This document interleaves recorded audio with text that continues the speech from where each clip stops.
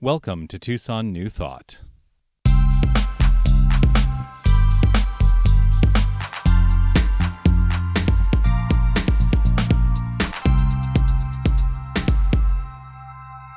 So that song is very close to my heart. It's a beautiful song. I've never really heard the lyrics. Oh no, yeah, it's a spectacular song. I grew up with that song. My mother, and it's funny because my sister and I have Cat Stevens very much at the core of like our soul. Because as we were growing up, we, like Teaser and the Firecat, the album this is from, was played on an endless loop in our home. And I love the music of Cat Stevens. It's funny, I don't think I've ever done a Cat Stevens tune since we've started here. And it's glorious, and the lyrics are glorious, and it speaks of this thing that we're all anticipating. And when was this song written? 30, 40, 50 years ago? Here's my question. Are we still waiting? Apparently. You know, as I was looking at the lyrics, you know, because I always print out the lyrics, because I'm at this point where I have this little bit of fear, and I have to work on moving through this. I have this little bit of fear that I'm going to forget the lyrics, and so I print them all out, and then I spend a lot of time actually looking at the lyrics when I sing the songs. I'll work out of that. That'll change, mostly when we have more musicians and I'm not tasked with doing all the music every week. And if you are a musician and you would like to participate in the musicality of this center, please, please, please, come talk to me. I welcome it. But the thing about the lyrics in this song is everything that is desired is at an arm's length. Everything that is desired is at an arm's length. It's not in the now. It is dreaming. And I'm thinking about this time when it's going to be happening, and the peace train is out there in the darkness, and we're expecting it, right? We're expecting it, but it's out there beyond the edge of darkness. But it's coming. It's coming. It's coming. It's coming. We've been waiting for it to get here for 50 or so years. When is it going to be here? When is it going to be here? How about now? How about now? So the thing is, this song is really speaking from the point of view of hope. It's speaking from this point of view of hope. And hope is good. Hope is good. It's better than despair, right? Hope is good. It's better than despair. This is an Ernest Holmes quote. Good, it's better than despair, but, now. Every time you say, here's one of the lessons I learned in life. Every time you say but, you've negated everything that has preceded it in your statement. So hope is good, it's better than despair, but it is a subtle illusion and an unconscious compromise and has no part in effective mental treatment. Now, mental treatment, for those of you who may be new to the philosophy or don't know, mental treatment is a way that we express and describe affirmative prayer. And we teach in this philosophy, I won't say we believe, I went through that for several weeks, I believe and I teach that treatment is the most effective way of changing our minds and thereby changing our experience of life. But if we are treating from the point of view of hope as though everything is at arm's reach, if we are dreaming or thinking that it's out there, it's just beyond the edge of darkness, it will always remain out there. And so the time is absolutely perfect right here and right now to step into this understanding that peace is now. Peace is now because it is at the core of our heart.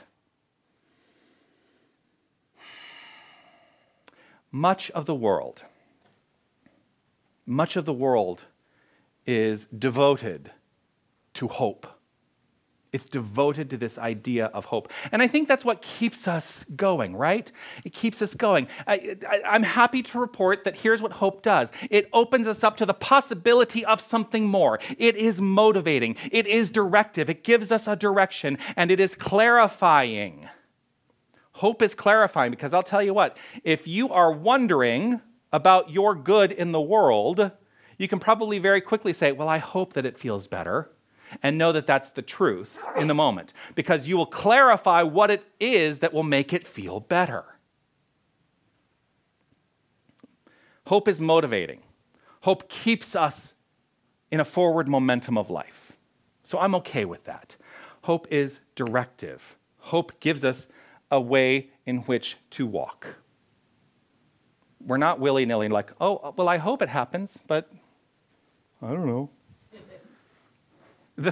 So I post these as podcasts with just the audio. And if you don't know, you can re-listen to the talks on the podcasts go out on iTunes and Stitcher and Google Play.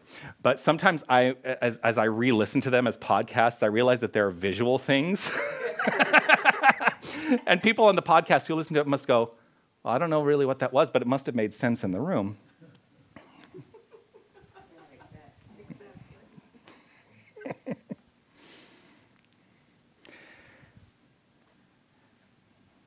What this concept of hope really brought up for me this week as I was considering what I wanted to talk about today is going back to talking about the immigrants who are coming across our borders and the ones who are being approved to make contact with their sponsors, and then they're being basically brought by ICE, dumped at the Benedictine Sanctuary, and then they're going to these churches. And I've talked about how we're going to step into supporting the immigrants that are coming into this country. And I sent out an email to anyone who's been a contributor financially or is a registered member of this center to say that I have made contact with the pastor at St. Mark's Presbyterian Church, and he is welcoming our support in volunteering. And they do this once a month, so when they set up their next volunteer portal, they do it all online. He will send me the link, which I will then send out to our community, and if you are willing to volunteer, you can sign up there. And there are lots of things that can be done. That was a little tangent to say this. It seems to me that the immigrants who are coming into this country and are showing up at these various churches have come here with one thing in their hearts, and that's hope. They're coming here with hope. They're coming here with a motivation, a direction, and a clarified path. Hope may be all some of us have at any given moment. And that's okay. That is okay, because hope speaks to something greater. At some point, though, it is imperative that we move beyond hope. Ernest Holmes also says this: we cannot demonstrate beyond our ability to provide a mental equivalent of our desire. And I'm going to break that down because it is rooted in a jargon that we utilize within this philosophy. And if you're in classes and stuff, you begin to learn the jargon. But if you don't, then what does it mean? We cannot demonstrate beyond our ability to provide a mental equivalent of our desire. So if we are living in hope, we are bringing something to mind. We are bringing some idea to mind of how we would like things to be. What we teach in this philosophy is that the path towards making that idea a reality in our experience is to do the mental work that is required to make that happen. When that happens, when that thing we are thinking about shows up in our experience, we call that a demonstration. We call that a demonstration. So we cannot demonstrate. We cannot do this. We cannot bring this thing into reality in our lives beyond our ability to provide a mental equivalent of our desire. Mental equivalent, what does that mean? The mental equivalent is simply that idea. It is simply that idea. We must be so firmly rooted in the understanding of our desire, of our mental equivalent of that idea, and have it so perfectly formed in our own mind that the universe cannot help but bring it into our experience. This takes faith, and faith is a step beyond hope. If we hope it's going to show up, we're keeping it at arm's length, just like that peace train out beyond the edge of darkness. We're keeping it at arm's length. We're saying, it's out there somewhere. It's out there somewhere. I'm not really sure. It's out there somewhere, and maybe it'll come to me. Maybe it'll show up in my experience. Let's let that idea go. We know, we recognize, we can accept that hope is a stepping stone towards absolute knowing. And when we are in the place of absolute knowing, we've created the mental equivalent. The universe says, yes, here it is in demonstration. Here it is in form. The how we move beyond hope, how do we do this, is rooted in really one thing. How we must take the time and energy necessary to convince ourselves in faith, and that is called training the mind. This entire philosophy is rooted in the concept that we can train our minds to always be focused on the here and now, knowing that peace is present right here and right now. Love is present right here and right now. Light is present right here and right now. And as we train our minds, this becomes how we experience life. I hear the subtleties of hope in many conversations that I have. And in my mind, part of what I have done as a minister over the many years that I studied to become a minister, and in the many years I have been a minister, what I have done is I have trained myself to translate those hopes into definite mental equivalents in my own mind. So if you ever come to me, I may not outright say it to you, but if you ever come to me and you're speaking in terms of hope, that something may happen, in my mind, I am working to translate it in that moment to say, whatever it is that is required and desired in this moment is a reality in my mind. And so I trust that it shows up in the mind and in the experience of the person that I'm having this conversation with. But the more that we train our own minds, we don't need the third party, a minister or a practitioner, to take us into that mental capacity, to take us into that mental equivalent. No more hope. No more hope. You will never hear me say, I hope you have a nice day. You will never hear me say that, except as by way of an example, because you actually did just hear me say that. What I say is, I trust you have a nice day. Hope and trust. Either being out of assuredness or being in assuredness. I trust you have a magnificent day. I trust in the perfect flow of spirit as you at all times. Everything that shows up in your life, I trust, is rooted in the evolutionary nature of spirit, and it is showing up as love, as light. And sometimes that may not feel so good, but you know what? The more I know that absolute truth, living in that place of trust, I know that it is showing up for you because it can, and it must, because it's in my mind. And I accept nothing less. I accept nothing less. Sometimes people come to ministers and practitioners because they are not on board with understanding it themselves. They need someone else to be in that place of belief. They need someone else to be in that place of trust. They need someone else to be in that place of faith. So if you find that that is where you are, we are here for you. I am a minister of religious science. I'm a minister that has committed my life to this very understanding. We have other ministers in the room, and I will let them identify themselves if they so like, to say that they are there as well for you, to be of service to you. So if you are not in that place of faith, if you are not in that place of deep commitment and understanding that there is hope within your soul, and that hope has expressed itself right here and right now with someone who lives in faith. No more hope. Replace it with trust. Someone I know, and part of... Okay, so here's what I'm going to... There's a problem. God bless you if you watch this. There is a problem when you are married to a minister. The problem being married to a minister is that on Sundays, everything that happens in your life becomes the possibility of a lesson. There is someone I know, I wonder who it is, who is dealing with tennis elbow. It's very painful. And this person has been dealing with it for over a year. Yeah, and this person was dealing with it in Canada. I wonder who I'm talking about. And moved to the United States last November. I wonder who I'm talking about.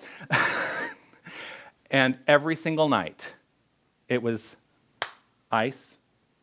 And this person was basically living on a pharmaceutical, naproxen sodium. And, there's that part of me that lives in that place of faith, that I'm trusting that there's a perfect alignment towards healing, that it is perfectly available right here, and right now. And that it expresses itself by means of this person's life. So, finally, after knowing the truth and then saying, will you please go to the doctor and get it looked at? He did. And he got a cortisone shot, right? Got a cortisone shot. But then something interesting happened. So he apparently has opened up about his experience with tennis elbow at work. And somebody at work says, well, I have this little electrostimulator thing that you put the little pads on your elbow and you run the electrostimulation, and that I think will help you as well. This happened within a couple days. He gets the cortisone shot and he gets access to this electrostimulator thing. And he's doing this every night and he says, oh, it feels so much better, but I don't know if it's this or the cortisone shot. And I said, who cares? What do you believe? He said, well, I believe that they both work. And then I said, then they both do. That's the way this stuff works. It is done unto you as you believe. That's stepping away from hope. And hope, he lived for a year. Gosh, I hope this gets better. Well, you have to step into action sometimes. You have to step into action from a place of assured knowing. Trusting that there is an answer out there. That is what led him to go to the doctor. Thank you. And we believe in doctors. My mother, when I first came into religious science and heard the term religious science, she said, can you still go to doctors? I said, yes, absolutely I can. Because God is the doctor. God is the pill. God is the electrostimulus. God is the cortisone shot. God is in all of it. How it all aligns in the experience of the person has to do with their belief system. Because if he didn't believe these things would work, they would not work. If he believed that they would not work, they would not work. And so it is. It's time for us to step beyond limited thinking. It's time for us to step beyond hope, beyond there is only one way. There's an only one-way mentality, beyond the confines of our safe walls. We must step beyond our comfort zones into a place of assured faith. There's a meme on, if you are in social media, as much as I am, there's a meme that goes out, and I've seen it a number of times, but it's a great meme. It's a Venn diagram. You know what a Venn diagram is? It's like the circle, and then the circle and where they overlap are the common ideas between the two ideas that are being presented. So in this, it's a circle. And the circle is your comfort zone. And then over here is another circle, a much bigger circle. It says where the magic happens. And the circles don't intersect. We have to start moving beyond our comfort zones. When we move beyond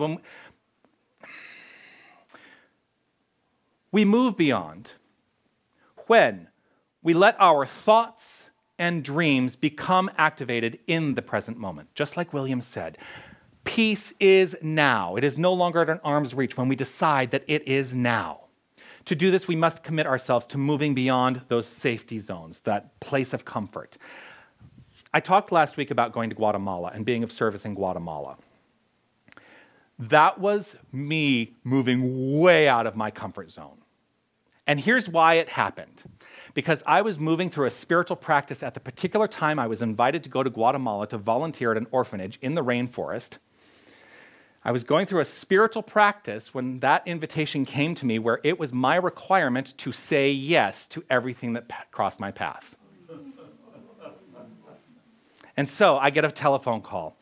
We're going to Guatemala. and we're going to go to this place, and we're going to volunteer at an orphanage. Would you like to come? Yes.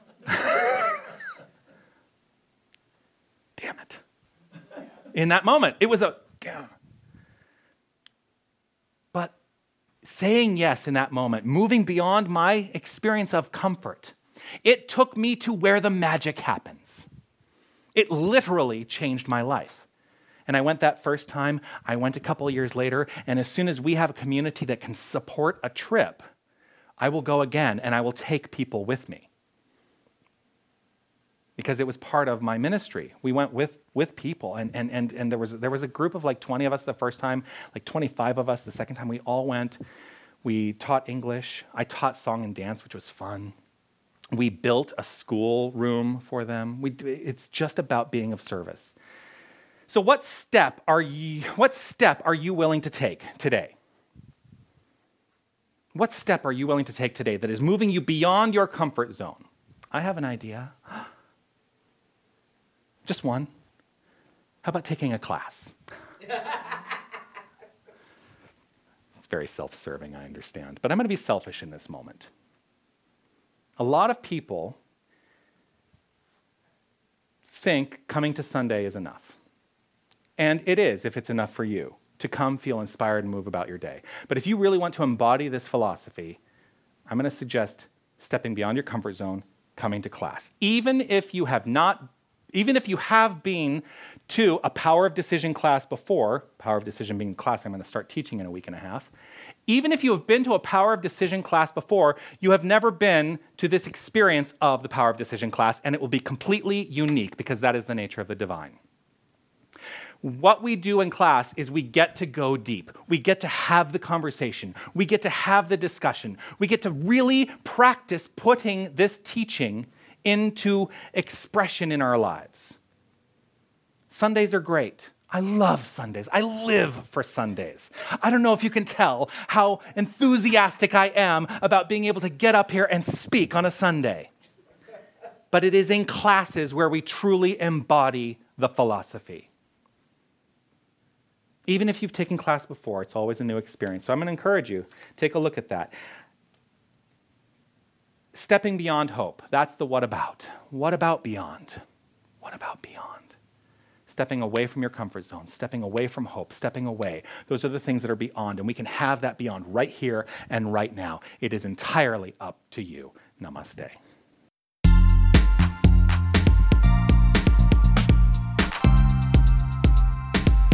Thank you for listening.